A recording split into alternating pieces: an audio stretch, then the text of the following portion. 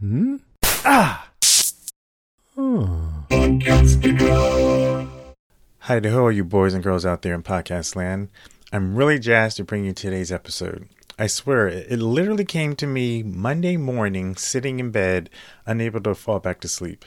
Since coming back from my Europe trip, I've been doing some catch-up, and I was worried about whether or not I'd even be able to get an episode up this week. Then a spark of inspiration hit, and I was up 3:30 a.m. Monday morning typing away. There's a short bonus segment after the credits where Brandon shares some camera info about the History Channel shoot, so be sure to stick around for that. But I'll have an extended 15-minute bonus episode later this week on the podcast feed. It has more technical info about the History Channel shoot and how Whitestone worked with the History Channel and the New York production company in order to get it done. However, if you're a Daredreamer FM Premium member, you can download and listen to that bonus segment right now in the blog post for this episode. The link is in the show notes. Remember, as a premium member, you get extra bonus content, special early access to public bonus content, as well as other resources to help you grow in your craft and career, like contract templates, ebooks, and more. Go to daredreamer.fm/join to learn more. I also want to give a quick shout out to our sponsor, Muse Storytelling by Still Motion. This is the story process that helped skyrocket them to worldwide fame.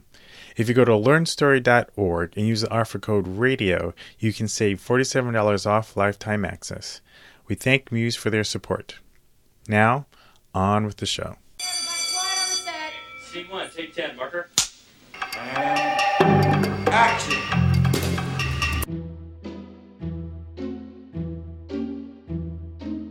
It was December 2008. It was a cold yet beautiful, brisk Atlanta morning. The weather particularly stands out for me because my family and I had literally just moved to the ATL from Silicon Valley, and all I heard before my move was, "Oh, you're moving to hot Atlanta. Have fun with all the heat." Well, those people have obviously never been in Atlanta during the winter, because it was freaking cold. Now, albeit by my first summer there, I learned exactly how and why Atlanta got that nickname, Hot Atlanta, and it is a big part of the reason why we're now living in Seattle. Anyway, as I was saying, it was a cold yet beautifully clear day in the ATL, and my family and I were checking out a possible new church to attend. The church we visited that day was 12 Stone. I've always been drawn to contemporary churches that use a lot of media, movie clips, original short films, flashing lights, etc. I know, big surprise, right? Well, 12 Stone was no different. And churches in the South are known for being big, but 12 Stone was big for even Atlanta standards. It's ginormous. I think at one point it was the fastest growing church in America. As my wife and I got seated at one of the stadium-style seats, the lights went down as they were about to premiere their latest short film. Like many contemporary churches, particularly the ones that I've attended, 12 Stone used a lot of movie clips and original shorts as a sort of introduction to the sermons. And I've seen my fair share of such short films over the years. And up to that point, the ones I'd seen were cute. They were usually some fun or a funny scripted project shot on a consumer camcorder or maybe Sony's PD-150 or Panasonic's HVX-100. To the average Jane or John Doe, they were cool, but they wouldn't be anything that would necessarily impress an experienced filmmaker. But on that Sunday morning, my mind was blown. Gentlemen, ladies, time to hear a warning about belief. If your heart is sad to know it all, you're in for a world of grief. This short film was freaking amazing. The sets and costumes were out of this world. The music was like something out of Broadway. It was pretty much like Phantom of the Opera meets Chris Nolan's The Prestige. It was magical.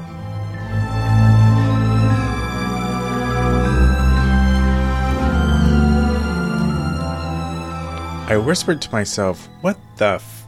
Now, I didn't actually say it because I was like, in church, but I definitely thought it, and I knew what I had to do. I said to myself, I have got to meet the filmmaker who made this. That filmmaker was none other than Brandon McCormick.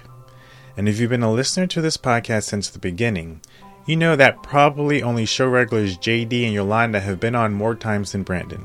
His knowledge about film history, his passion for the craft, and the way he so eloquently makes such poignant sound bites is a documentary podcaster's dream. And I'm honored to be able to call him friend. Gentlemen, let me take the stage and teach you a thing or two. If you want to be rid of your disbelief, your sight must be improved. Well, today on the show, I wanted to give you a more in-depth insight into Mr. McCormick and Whitestone Motion Pictures. Specifically, we'll cover why they do the kind of work they do and how they're able to do it. This whole season of our show has centered around the theme, finding your voice as an artist and developing a signature style. And Brandon's journey as a filmmaker has been a paragon of both of those topics. He's learned a ton over the years as he's found his voice as a filmmaker, and Whitestone has developed a definitive style with their periodic piece nostalgic sensibilities. Brandon will share his personal trials and tribulations as a working filmmaker, the disastrous experience of trying to get their first feature film off the ground, and how they came to the brink of perhaps throwing in the towel, and then the History Channel called. My name is Ron Dawson, and this is Radio Film School, A Filmmaker's Journey. Illusions of wonders and majesty I conjure all day long. And what a journey Brandon McCormick has been on. The magic of a second's glance. Watch close, the smiling children dance. Last summer, when I was literally at the beginning of recording episodes for the first season of Radio Film School, I was out back in Atlanta to shoot some work for clients I still have there. I therefore took that opportunity to meet with Brandon in person at the Whitestone headquarters. It's an old craftsman plantation-style house in Beaufort, Georgia, about 40 minutes north of Atlanta proper. We started out with how and why they do the kind of work that they do. What was your mindset behind the kind of work you guys wanted to do here and the kind of work that you guys do here? So first off, you said doo-doo, and Yeah. I can never let that go. I always have to laugh at that. No, Right. So yeah, at Whitestone, it's really kind of become a collective of people here, specifically in the Atlanta area, but really all over the country that have come in and really are self-taught and use the word artisan a lot because for me, the difference between an artist and an artisan is an artist makes something usually for themselves, and an artisan makes something that's useful. Artisans like bread makers or chairs or or table makers, woodworkers. So, kind of the philosophy was that we make things that people want to consume or people want to enjoy. So specifically in film, and started out saying we're going to go make feature films and that's it. And really use the short films as kind of like test runs. And so each short film was trying something new, trying to figure out something that we didn't know before. Which is why they're kind of all over the map if you see the progression of the things we've done. In terms of the story or in terms of the... Everything, top to bottom. So, hey, let's try a Southern Gothic musical. Okay, cool. That one, people like that one. All right, cool. Let's go do a Hitchcock homage, But one theme that I do see through a lot of your films is retro or history. When you think about That's Magic, you think about the one about the Hammer guy. Yeah, John Henry. You think about I'm trying to think of ones that I've seen since I first met you, and like all the ones that come to mind take place either mid-18th or maybe the latest mid-20th century. Like the Hitchcock one, I would say. Yeah. The latest one I've done, Hitchcock's probably the latest. The one I did for History Channel was 1930s. Right. The latest. So, I don't know why that is. I don't think I did one modern film recently called Hold Fast about a plane crash in a swamp. Well, there was that one you did that was all one take. Remember that was in 1960s. Oh, see, even that one. Okay, so that was the latest one. That was about like, the first heart transplant. Right. I don't know. For some reason, I've always just. And by the way, my team, whenever I write something like that, they love it, but they're also like, oh man, because it's a lot harder to shoot in the 1930s than or it any is. period piece. Yeah, because you got costumes and you're always hiding the modern day stuff. I don't know. It's just been a thing. Like, I think Indiana Jones is cooler in in his time setting than modern day, and so there's something about the nostalgia of it, something about the style of it. In the beginning, it was a lot of anachronistic stuff, so merging time and a little bit more. I guess you could call it fantasy, or I guess some of it was early steampunk back in the day, back in Heartless and the Story of the Tin Man stuff.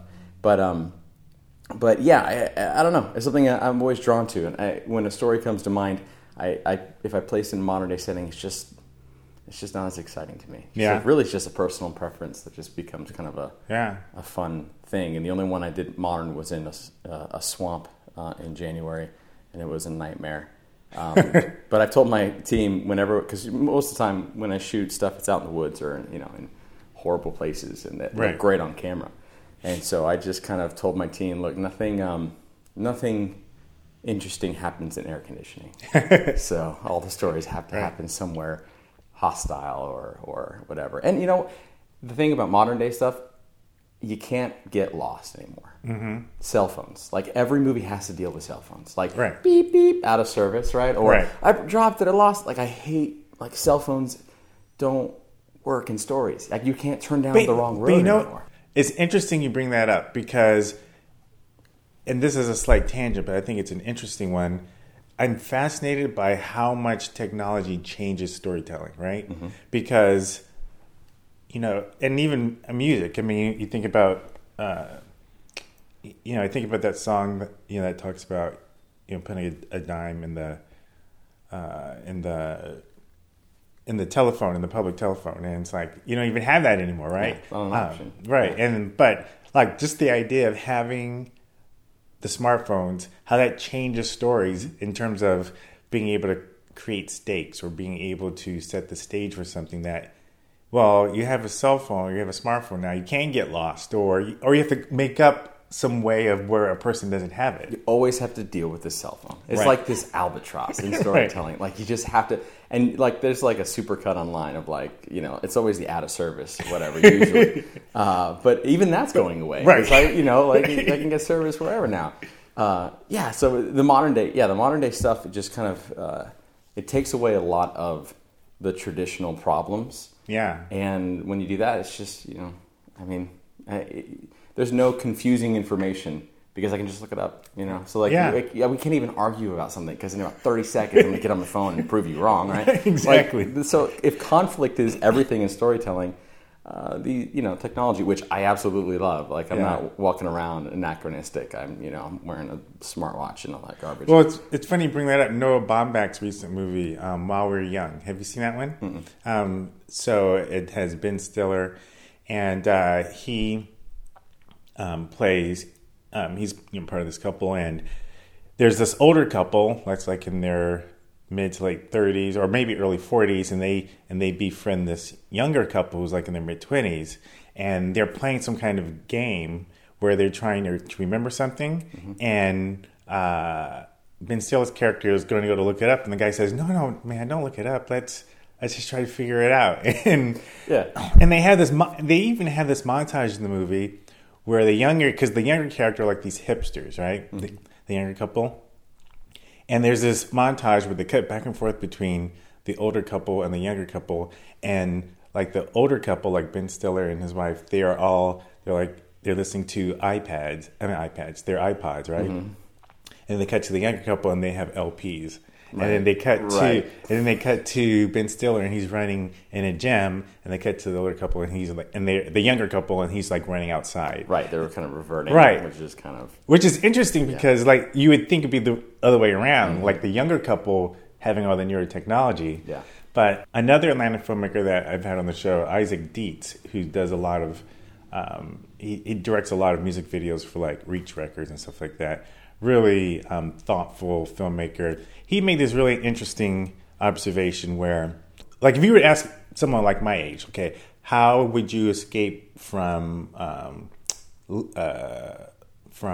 quicksand. Like, we would have an answer to that because when we grew up, right. we saw stories where people got stuck in quicksand. Right. You ask someone 20 years or mid 20s or younger, they probably don't even know what quicksand is Not a because you clue. don't. Because Right. but if you ask them how to survive a zombie apocalypse, they can tell you exactly how to survive. And again, it speaks to that how technology and like what we deal with nowadays affects storytelling and what we see or do. Yeah.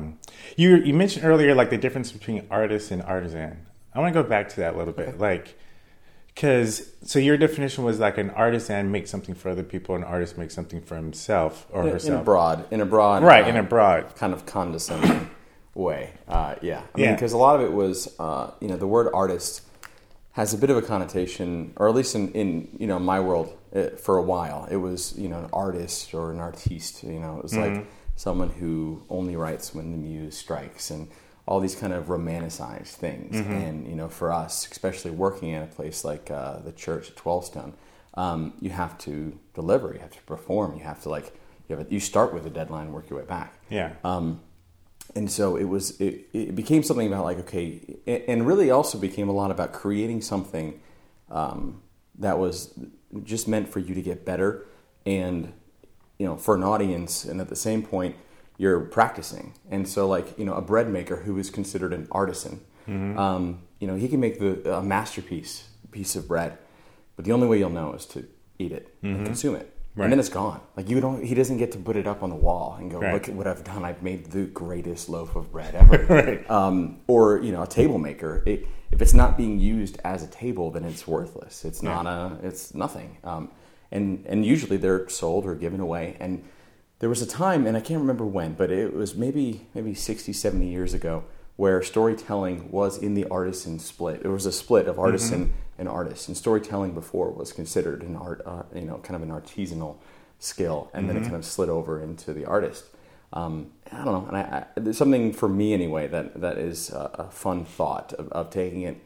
The idea of I only write when the muse strikes, and fortunately the muse strikes every morning at 9 a.m. Like, yeah. I have. It's something I have to do, and I love to do, but it's not. It's a little bit demystifying it in some ways, just to make. But at the same point, I still believe in inspiration, the muse, and all that kind of stuff. Right. You still got to do the work. Yeah. And you still got to get down and get into it every day. Yeah. Well, one of the things I've heard filmmakers say is that when you hear someone like a Kevin Smith, I've heard Kevin Smith say this, where like you make the kind of films that you would want to watch, which seems to fall in the wheelhouse of the artist that you were talking about. Where, I mean, do you what's your commentary on that in terms of a filmmaker? Instead of trying to make something that someone else is going to like make the kind of films you would want to watch. Sure, I think that goes more to taste and it goes to style. I would say maybe the artist does stuff that and part of it comes down to accessibility, which I struggled with for a long time. So I would make stuff that if you didn't get it, I didn't care because it was, right. It was for me kind of thing, and it was artistic, right? Or now we use the word experimental, which is kind of gibberishy stuff, which I'm not, whatever. Yeah. And so for me, a lot of it was trying to figure out, okay, what's accessible storytelling and fundamental. And it means using archetypes and tropes sometimes, and and sometimes as artists you go, I don't want to use this trope or this archetype, but you know what? Father-son archetypes really work, and so, I've loved studying the difference between an archetype and a kind of a cliche. So I guess in my language is more for Kevin Smith is still making things other people want to watch. Yeah. If you truly want to make something just for yourself, it wouldn't have to. And you've seen this stuff. It just doesn't have to really make sense or speak to anybody else. Yeah. So I think at the same point, there's style and there's content, and I make weird musicals that some people like and some people don't. So at the same point. That can be considered self-serving at times as well. But I still try to make it accessible, knowing that I want other people to enjoy it.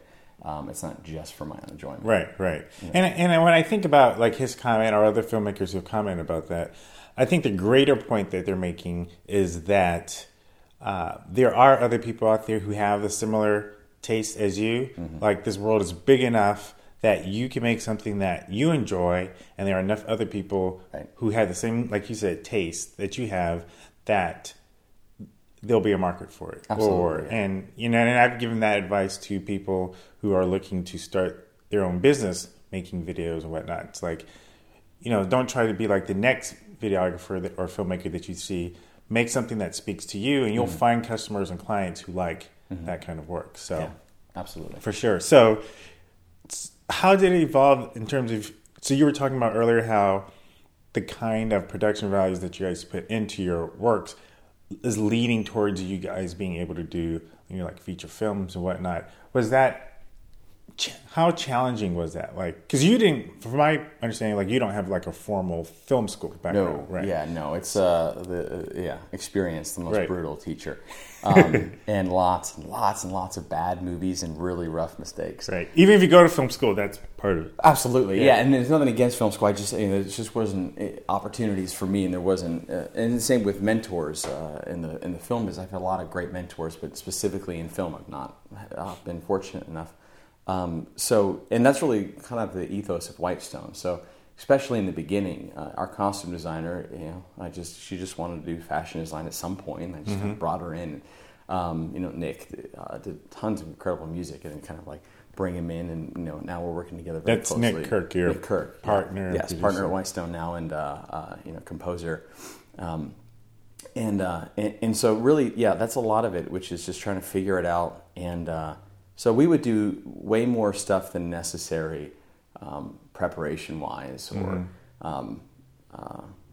crew-wise on our short films, that we just push ourselves to just try the next level of excellence. We would break down our films and do post-mortems. We still do, where we look at, okay, how long did we take to shoot this, and how many shots did we get per day? How do we get that up? I mean, things that really traditionally you don't need to do, but we knew we're running time trials. We're trying to get prepared so that when it comes time to spend someone else's money in the millions, that we can look at them and say, we can do this. Right. We can be responsible with what's been given to us.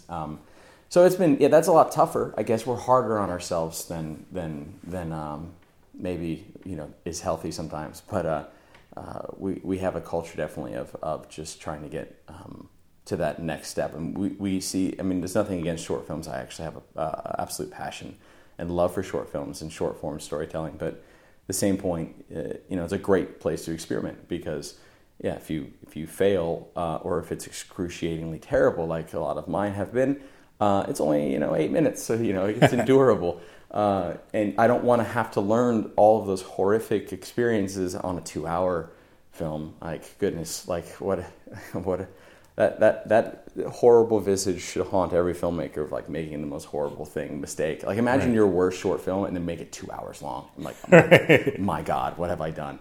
What abomination have I created? So there's, again, those are a lot of great places to make those mistakes and learn from them and always get better. And so really, the only thing we would value at Whitestone really is improvement. As long as the next thing was we did it better or we improved on something, I would feel good about the project, no matter how good or bad it turned out. And I would never look back with regret. We all look back at our early stuff and go, oh gosh, and roll our eyes. And but at the same point, I can look at that stuff and go, you know what? At the time, I gave it everything. We gave it everything we had. So while now by my standard it's absolutely embarrassing, I don't regret it. I can see it for what it was, and that's kind of the craftsmanship of saying, okay. And I would imagine that goes for any artist or artisan. You go back to your first stuff, and you're like, whoa, what was I doing? Yeah. But man, I was really, you could see the improvement. Hopefully you'd see on a trend, on a graph that the quality's going up, hopefully. And I had some areas where it plateaued. And so I would see 2 or 3 films, and my, maybe my scenes or dialogue wasn't getting any better, or my acting within the sequences was not improving. And that to me was a big red flag. Okay, what is going on? Like to see that and say, okay, now I got to double down on conflict in scenes, or moving a plot forward, or really how to make a scene work with just dialogue and scene turns, which I did. Right. I did a film which then became just 2 actors on a bench for 11 minutes in one shot, tiny little words, because I needed to practice scene turns and dialogue. So I'm like, all right, I'm going to strip everything away and take away all my cutesy things, like, to cover up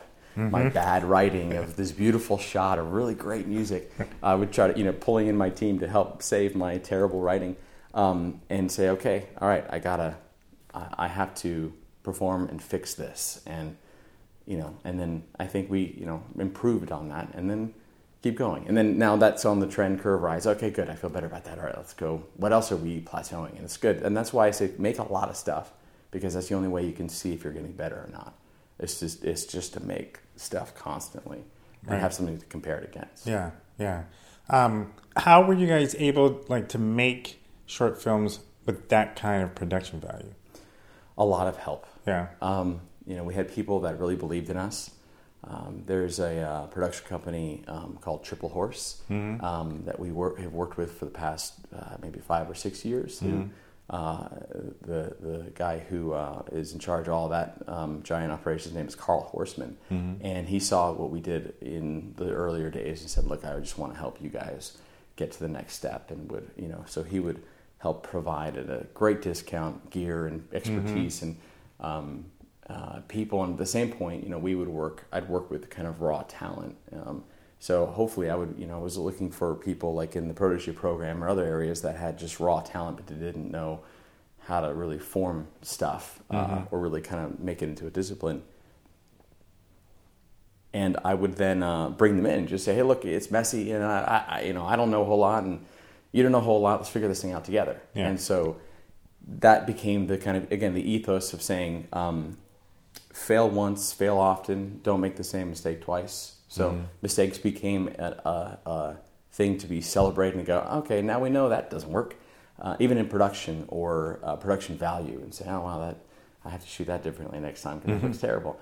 And the production value also hopefully came from just studying the masters, studying and really behind the scenes.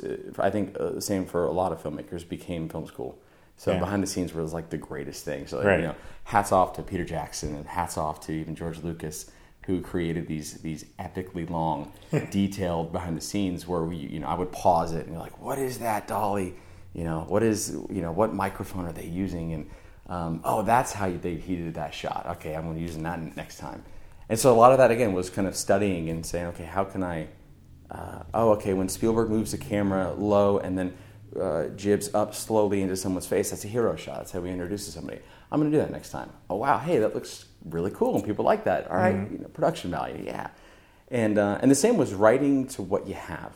So that's another reason I do period pieces, because I have old-looking buildings, and I have a lot of stuff that takes place in the woods or in the mountains, because man, that's gorgeous. We're in the Appalachian Mountains. Let's go film in there because that's beautiful, and I can't, we're not green screening stuff. So that's really a lot of it is what do we have around us and what looks great, and then what's that production value that we can just naturally kind of have at our disposal.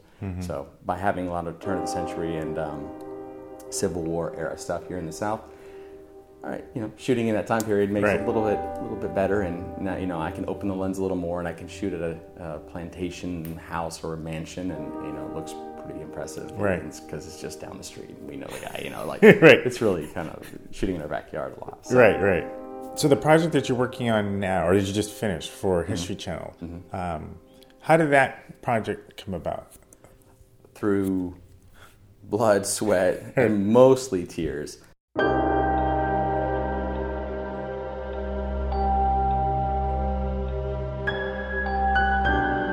When we come back from the break, we'll hear the heart-wrenching tale of a filmmaker who experienced the dream of going to Hollywood and being courted by the industry's top studios, and how reality bit and it all came crashing down.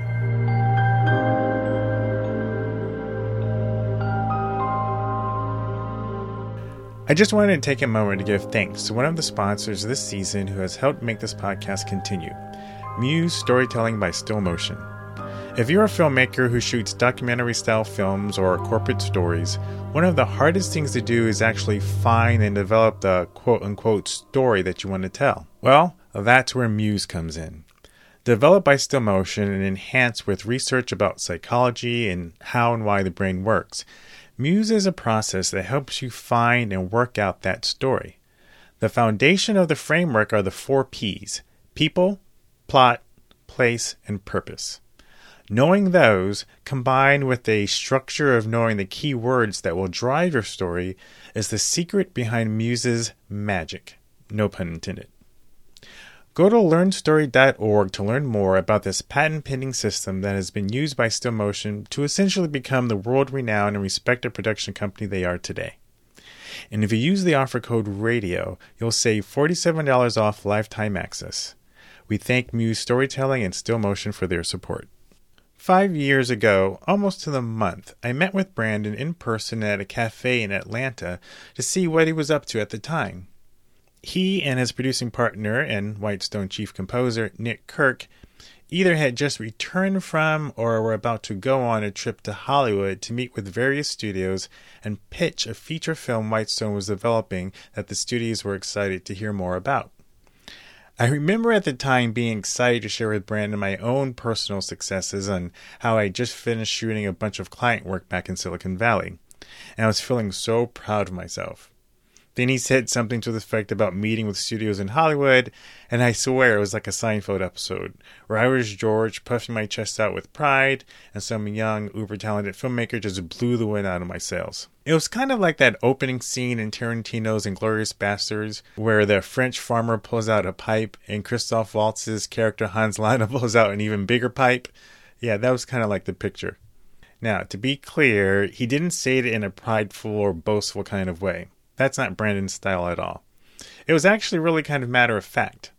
All the pipe comparison stuff was in my own head, but that's fodder for another episode. Well, in this next segment of this episode, we actually jumped to a Skype interview I had with Brandon about a month or so before that in-person interview you heard at the top of the show. And in that Skype call, he tells me whatever happened to that feature film project. It was right after I asked him about the beginnings of that History Channel shoot. When we were chatting via email about doing this call, you were saying, well, do you want to, well, we can set it up, but, you know, you're about to go into, like, the biggest shoot of your life, this thing for the History Channel. Mm-hmm. And so, you know, we could, you know, do this call after you do it, or we could do it before, and we can talk about the ensuing chaos. And I was like, I want to talk about the ensuing chaos. Yeah.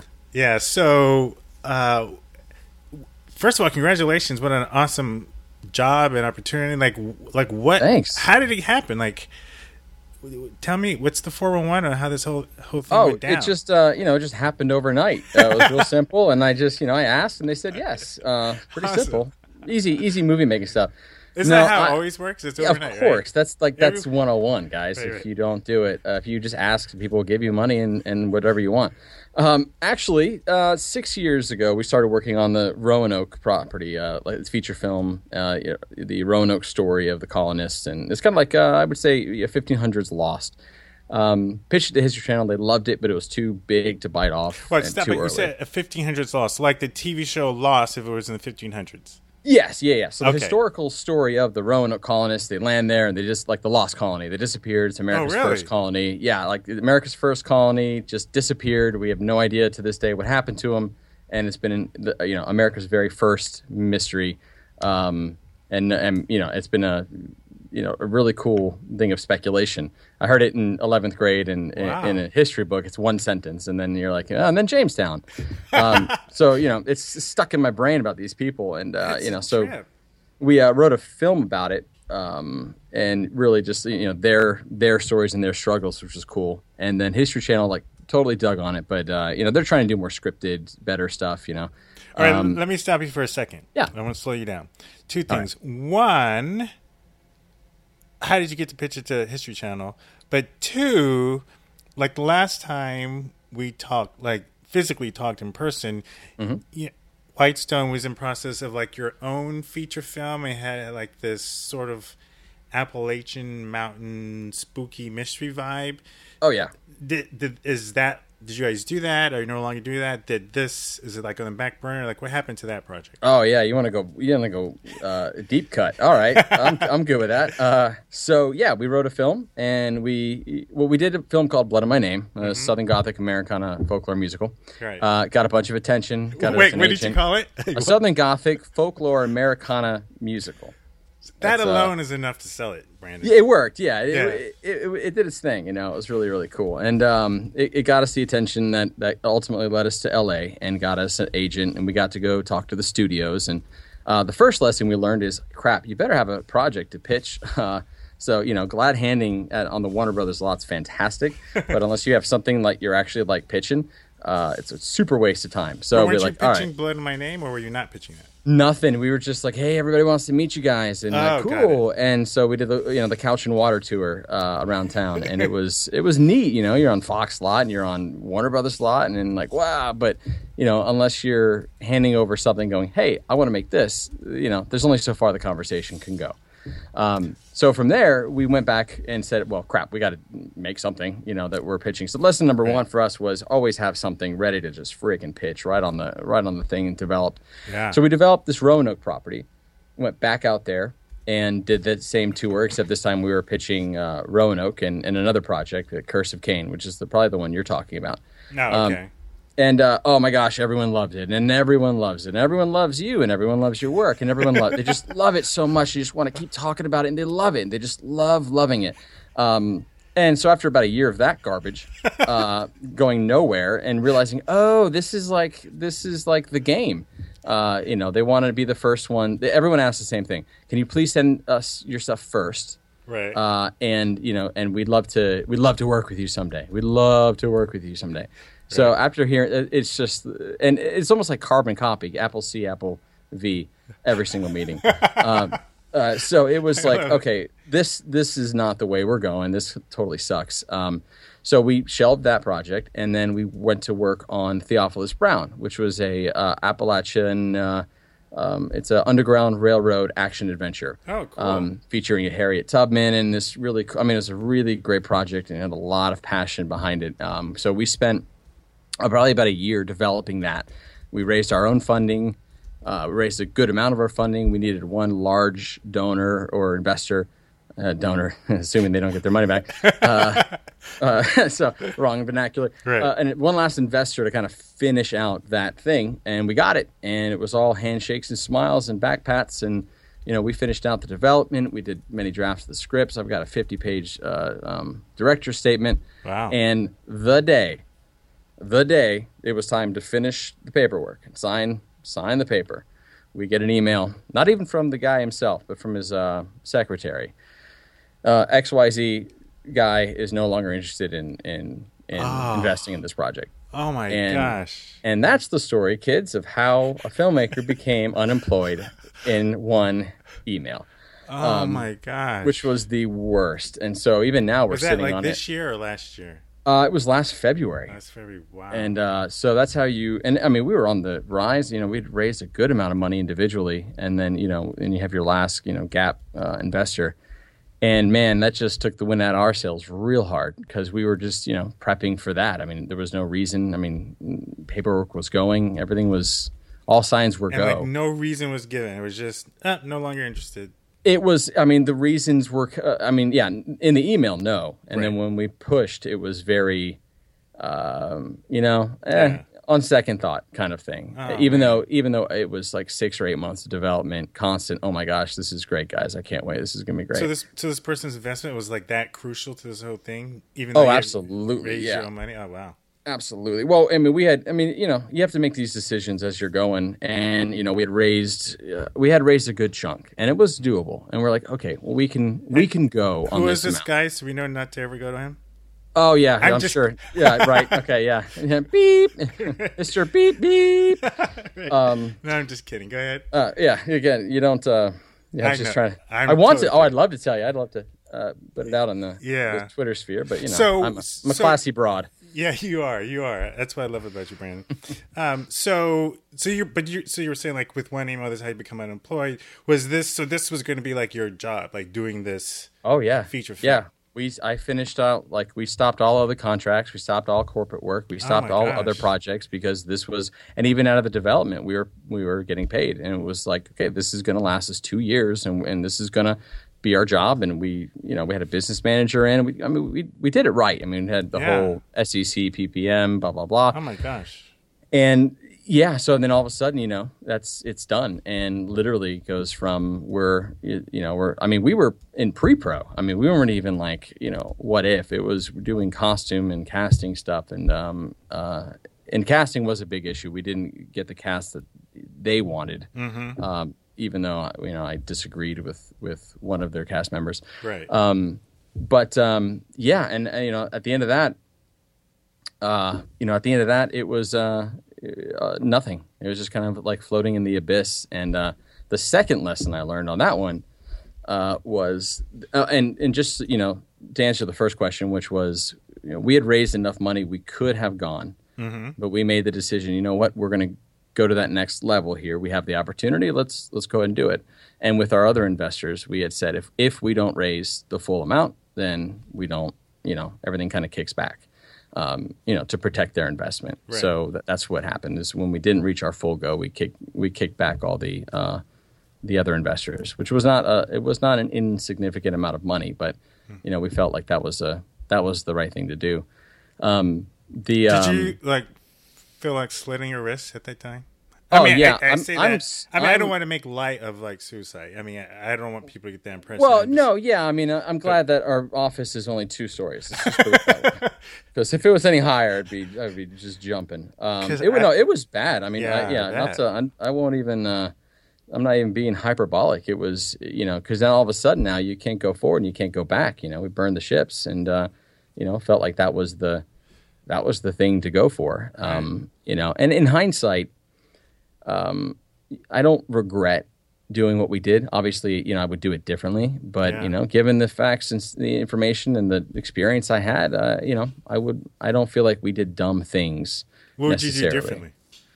I would probably, I would not trust Mr. X. Right. I would probably, we probably should have gotten on the off ramp of, okay, we've raised, this smaller amount, let's keep it scaled back and give it a go. Mm-hmm. It would have been very difficult, and we probably would have not been able to do it full time. And so that was kind of a thing. But we saw the move, and it felt good. But in hindsight, that's probably we would have gotten off on that exit quicker. I want to like percolate on this a little bit, because I think it's something that's so important for filmmakers, particularly like if you want to be a director, because when you're a director and you've directed so many amazing films over the years, like when you're a director, you're like the captain of the ship, right? Like mm-hmm. if the ship goes down, you're going down with it, and everyone's putting their trust, everyone's looking towards you to be the leader, and then you fake it best you can. Yeah, exactly. Like how do you feel like this experience shaped you, not just as a director but as a leader? Do you think it did? Oh, absolutely. Anyway. Yeah, I'll go full blown Dark Night of the Soul here, because we have the first meeting. Whitestone is a collective of people, and we've been working together for so many years. So, it was the most exciting night to pull everyone together and say, guys, we've got it. Like, we've done it. This is it. Let's go. And then to come back and have to do the same meeting, except, guys, we don't got it, and we're coming to a full stop. Was high highs and low lows, man. It was mm-hmm. and fortunately my team is they're just nothing but love and passion, and we took a hit, but I personally went way down into the depths of, oh man, what am I doing with my life, kind of thing. Dark Night of the Soul. Yeah, I bet. Nothing to look forward. There's no other projects, can't go backwards, because all those things are tied up, and when you leave a client, turns out they get other people to do the work, so that's really not an option in a lot of ways. So it was it's a lot of now sitting in the rubble of it going, now what do we do? Mm-hmm. And I'll be honest, it was a good few months of just, you'd have to drag me out of bed just to get up and face the day. because I'm just like, I just am completely lost at sea. Which, the lesson there for us was, what's the next thing? What's the backup? What's the follow through? And that plays into what we're doing even today. But during that time, I was getting hired to write screenplays. I got to write a few feature films for some people, which was good. Get paid to do it. Yeah. Oh, I was going to ask, those were paid gigs? Yeah. They were paying gigs to keep the lights on and keep things going. But I mean, it got pretty dire. Where to the point where it's we're trying to figure out how to make house payments. Trying to figure out how to get groceries. I mean, and everyone, I never really experienced that because I had worked at a relatively solid job, and had great contracts that were keeping flowing. I never had dropped to that depth. So I mean, for sure, talking about leadership and things that I've learned. I mean, I now know what the unemployment office looks like. I know those things that I never knew before, and knew respect for, that. I know what it's like to have to call and try to get money, or have to accept money from friends and family when that feels very, personally embarrassing. You don't want to have to do that, but hey, it's groceries, and so that was an incredibly humbling an experience, and for certain. And Nick was right at my side. He's full-time here too, so he went through it right next to me. And of course you have to go, all right, is this it? Are we done? Did we just crash the thing? And you kind of have to decide, well, for me, it was like, well, I mean, what the heck else am I going to do? It's not like right. I don't have a plan B. So that I was faced with that reality real fast. Yeah. And just, okay, let's hold our breath and keep going and believe something is going to work, and keep working, work twice as hard, and, figure this thing out. And that's when History Channel called. How tragic. I'm jaded with my trade. That's magic. Believing my show rate. That's magic. They had kind of pinged us a few years ago when they saw Jack and the Dust Bowl, and they said, hey, you guys do like period piece short films, and that's crazy. I'm like, yeah, it is pretty nuts. And then we kind of and I pitched them Theophilus, and they weren't interested. And then so we kind of parted ways for a while, and then I kind of circled back and tested the waters, and we came back in and said, hey, what about this Roanoke thing we all like? And they were like, it's big, it's too big, we love it, but it's too big. And then I pitched this other thing called Stone Diaries, and it was a derivative of Roanoke, and it's about the 1930s story of when some professors found a rock that had the writing of what happened to the Roanoke colonists, and then a series of other rocks, and then there was a big hoax, and then a lot of things went really, really bad. And it's a fascinating story, and it ties to the Roanoke colony, and they just absolutely loved it. And so that's where we started. Now that sounds like a good part, like yay, and then we did it. But we got the happily ever after. Yeah, and then they gave us the golden ticket, quote unquote, to do a development tape, which again was nothing money, and we're I'm destitute, when that money comes in, and we all have to look at each other and go, all right, do we live off this and do a small demo tape, or do we just double down, roulette, all on red and put it all in there? And we decided we're all in, let's go again. And team rallied, and we made a demo tape that just blew them out of the water. What's a demo tape? Oh, well, it's just it was more of a sizzle reel. Basically, hey, this is the kind of show we'd like to make, and just kind of here's some of the vibe. I shot a scene from it, like here's what the show would look and feel like. Wrote up a bunch of treatments, wrote up a bunch of documents, and then began the runaround of maybe this, maybe that, maybe this, maybe that, and that's lasted a few months, and then we got the big green light, and that was in about this time last year when we were greenlit.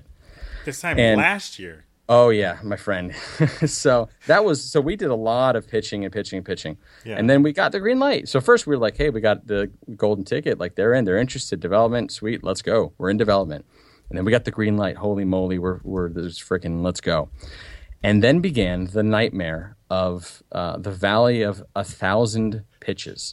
And so we're greenlit, yeah, on paper. Yet I'm loving these titles that you're coming up with. Oh, it's well, I've had a lot of alone time to think them up. So we're greenlit, and then begins the 100. I mean, I'm given to hyperbole often, but I would say at least 100 or more treatment pitches. Oh my god! For the Roanoke story, though.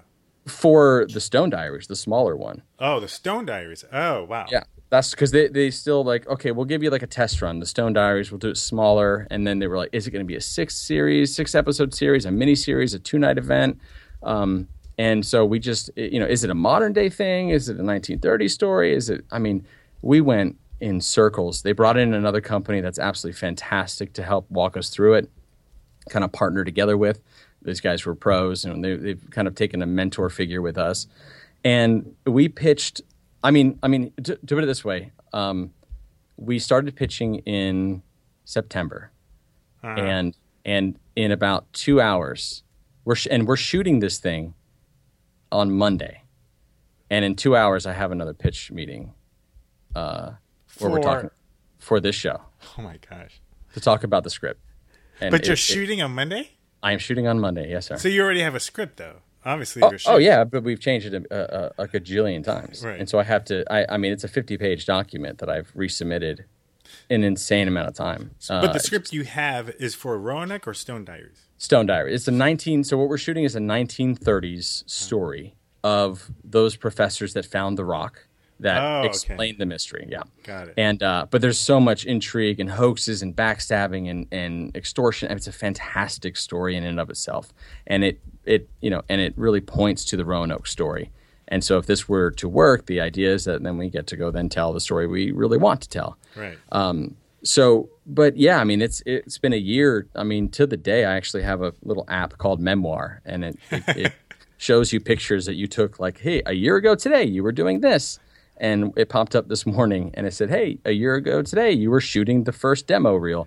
And I was like, man, that's just a year. And by the way, we're not getting paid for that year. It's not like, hey, we got a full-time job. It's you're still pitching to get to the next stage of development.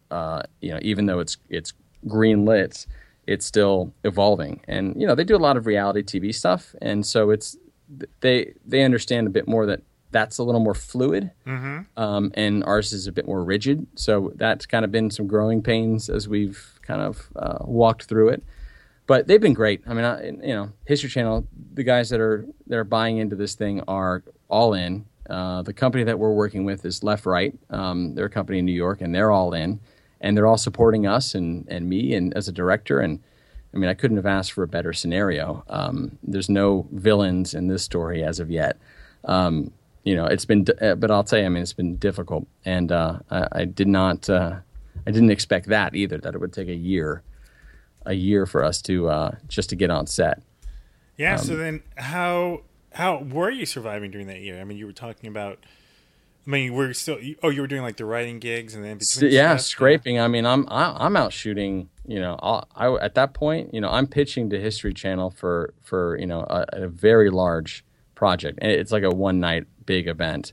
But I still have to go out on the weekends and shoot $300-400 videos because I just need to make cash. I can't. So that dichotomy was so weird, and which again, it was incredibly humbling, but also it was a good reset because now, no matter how crappy the process can be, just inherently. I'm just grateful to be working. I'm grateful to be doing something that I wrote, and I'm EP on the project. Whitestone's the production company of the project, and it's what we want to do. And that opportunity is a rare opportunity. But I know the cost. I know the cost and what it took to get us here, and having to go do, just gigs. If you had something that was paying $300 a day, I'd be there. Yeah. And then I'd have to take a break to talk to History Channel, and pitch the big show and then come back. It's a strange experience, but, I learned a lot. I think it's so healthy to hear other filmmakers, which is why I talk about it for myself, and I love hearing you talk about it,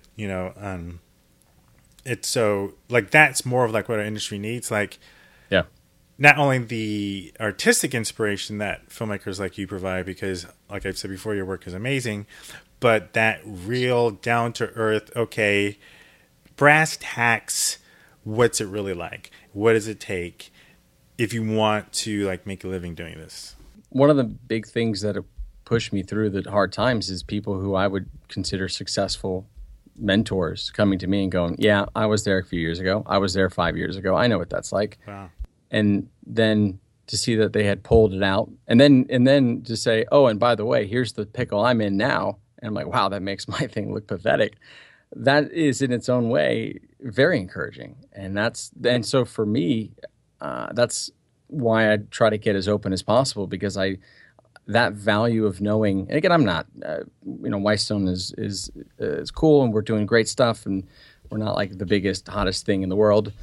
Mm-hmm. But we're hopefully can be, inspire other people. But at the same time, it's that we would love to tell you how we shoot our movies and what camera, blah, blah, blah. But also, man, this road is tough and this sucks and it's not easy. And to hear that this commiseration is in some ways a form of catharsism. We just feel like, okay, well, so your stuff sucks and your life sucked for a while and it still kind of sucks now. And the thing, okay, cool. Well, that's just the way it is then? Oh, okay. Then I'm not in this alone sea. I'm not off in my own island and just trying to survive. There's actually a ton of people in the same spot. And there is some kind of comfort in that. And to go, there's a way they pulled it out and pulled it off. And sometimes they crashed and burned and restarted. And you know what? There's going to be more, there's going to be tomorrow, and there's going to be, keep at it. And really that's the, not accepting failure as a sign that this isn't meant to be. Mm-hmm. And that's a big hard thing of when you get real hard failure, go, well, I guess we weren't ever meant to do this. And it's kind of, that's not, no, I don't know, maybe, but at the same point, like, I don't buy that. Like, let's double down and then keep doubling down and until we can't possibly do it anymore. And I don't know where that line is, and I hope I never find it, but it's that kind of process of going, and again, looking at the stories of Disney and bankruptcy and all these guys, and like, it's the short sentences and the long years and people will then look at you and go, oh yeah, man, you're cool, man, you figured it out. And made a joke earlier of saying, yeah, we just asked History Channel and we got to do the show, but people will say, oh, you guys were cranking along, and then one day you got a thing approved and you guys were on TV, yay! And it's like, sure, that's how the story went. And then now you're on your way, and it's like, yeah, it helps a little bit, but we're not going to. Again, that really cuts in to your ability to be prideful. I can't be like, we're so awesome. It's, man, I'm so glad to be here. I'm super glad to be doing this, and I got to just work harder to figure out what the next thing is and keep going, and know that getting here, well, the tenacity mattered. I mean, a lot of people had to be involved to help, and a lot of people had to be involved to believe. It's not just me out here doing stuff. It's a lot of people, friends, family, mentors. It takes a lot. And so I hope that is encouraging and not depressing to people. And I find it encouraging when I hear how horror stories of other people that I respect go, oh, yeah, I've had that, and even worse. I go, okay, well, at least I'm in good company.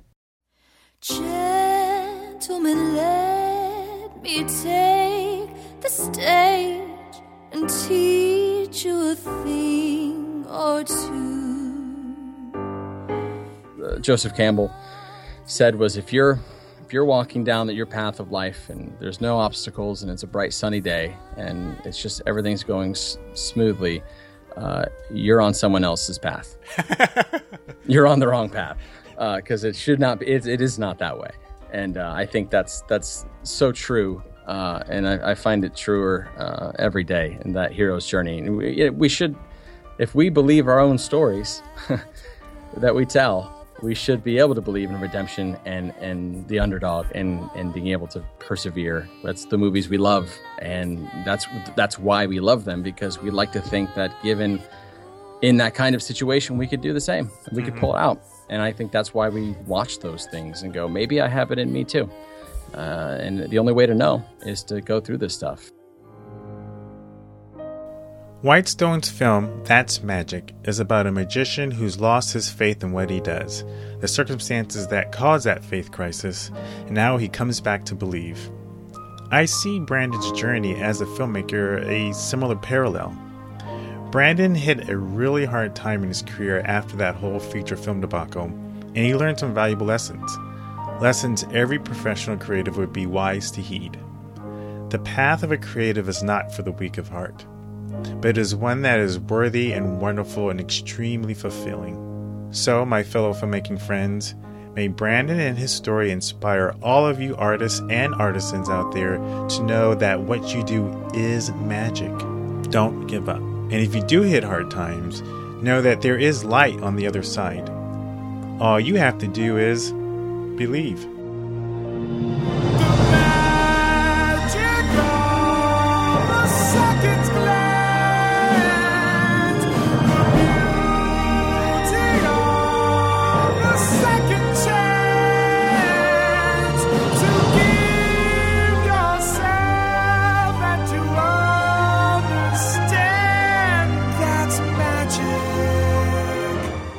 Radio Film School is a production of Daredreamer FM. This episode was written, produced, and edited by me. Chris Husledge is the show's co-producer. Music for this episode was curated from Free Music Archive, but much of it was music from That's Magic. Music and lyrics by Nicholas Kirk, courtesy of Whitestone Motion Pictures. All rights reserved. Don't forget to go to learnstory.org and use the offer code RADIO to get your $47 off lifetime access to Stillmotion's Muse.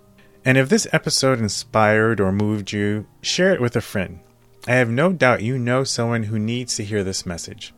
And share your thoughts about this and the podcast in general on iTunes by leaving us a rating and review. That would be so very helpful. You can follow me on Twitter at DaredreamerFM, and you can follow the show at Radio Film School. Until next time, remember, if the story sucks, I don't care what you shot it with or cut it on. Believe.